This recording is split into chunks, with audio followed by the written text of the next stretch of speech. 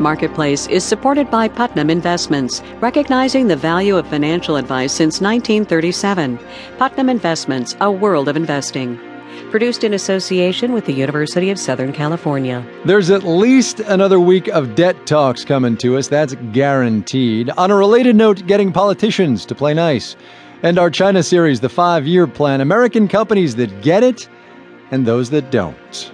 From American Public Media, this is Marketplace. Marketplace is supported by Ally Bank, offering its Raise Your Rates CD as well as an online savings account and money market account. Learn more at allybank.com. For more about the latest business and economic news from Marketplace, visit marketplace.org to discover even more of the news you love from Marketplace. From the Frank Stanton Studios in Los Angeles, I'm Ryssdal. It's Friday today, the 15th of July. Great to have you with us. And where to begin today? What was the big economic story of the week again? Anyone? All right, enough. We'll talk debt and all the rest in our weekly wrap of Wall Street and beyond. Here to do 4 minutes of live radio this week are Lee Gallagher from Fortune Magazine, also Sudeep Reddy from the Wall Street Journal down in Washington. Hey, guys. Hey, Kai. Hi, Kai.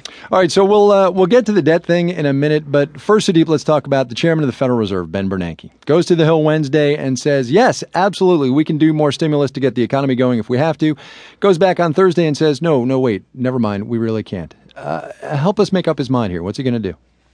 It is pretty confusing, and the difference was the number of questions he got on one day versus the other on this particular issue. He's really in this careful dance right now, trying to improve the public's confidence without sounding terrified about this latest slowdown. He wants to show that the Fed isn't out of tools entirely if it were in a crisis. What I find amazing, though, is that people in markets actually think it'll make a big difference for the Fed to do more, and our problems today are just not about borrowing costs, which are really historically low. They're about much more fundamental issues around housing, around too much debt in households, and those are the things that the Fed can't really solve right now. Yeah, and the jobs in the economy. Lee, let me ask you this, though. The markets followed Bernanke up on Wednesday, down on Thursday.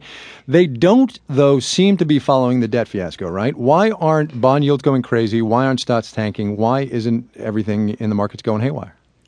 Well, that's a good question. I mean, I think the Fed has just a singular ability to move markets more than almost anybody else. I think, much of the talk in Washington is so political, and I think the markets realize that. And I think there is an expectation that we're not going to default, that this is all just show and theater. And Bernanke's kind of a different story. And the other thing with Bernanke is that, people love to parse his words. The markets love to just take what he says. And he really should know better. He's been in the job for 5 years now. He should know that his words are going to pull if he says, we all options have to be on the table. That's a pretty strong statement. So talking for a second, though, about this idea that we aren't going to default, that we're going to get a deal. John Boehner, the Speaker of the House, said a couple of things the last 2 days that I think are interesting. One was yesterday, he said, you know what, we're going to have some procedural votes next week.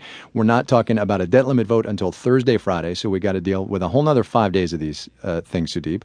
And he also said, listen, if we get a deal, it's a crapshoot. We don't know if we're going to get one or not. The man's the Speaker of the House.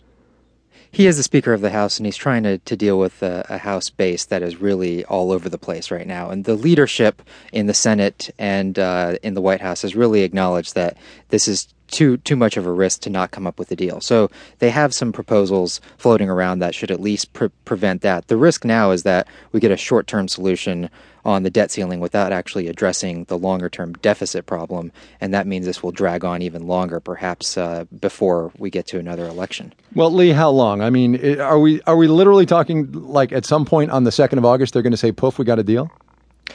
Well, I think it's looking more increasingly likely that this sort of Plan B, which is this which has just emerged in the past couple of days, the way to effectively pass raising the debt ceiling without having any Republican fingerprints on it, which right. This is all that this is about. Yeah, this is the McConnell plan. It lets the president raise it, and then Congress has to veto, and it gets very political very fast. Exactly. But you know what? With that Plan B, at least it gets done. It's already political, and I think that's one of the things that's really kind of changing here. I think the manipulative tactics and the taking the economy at its most fragile place, probably in history, hostage, and kind of holding it around like a lit neutron bomb until something's decided. I think that there's a limit on how long that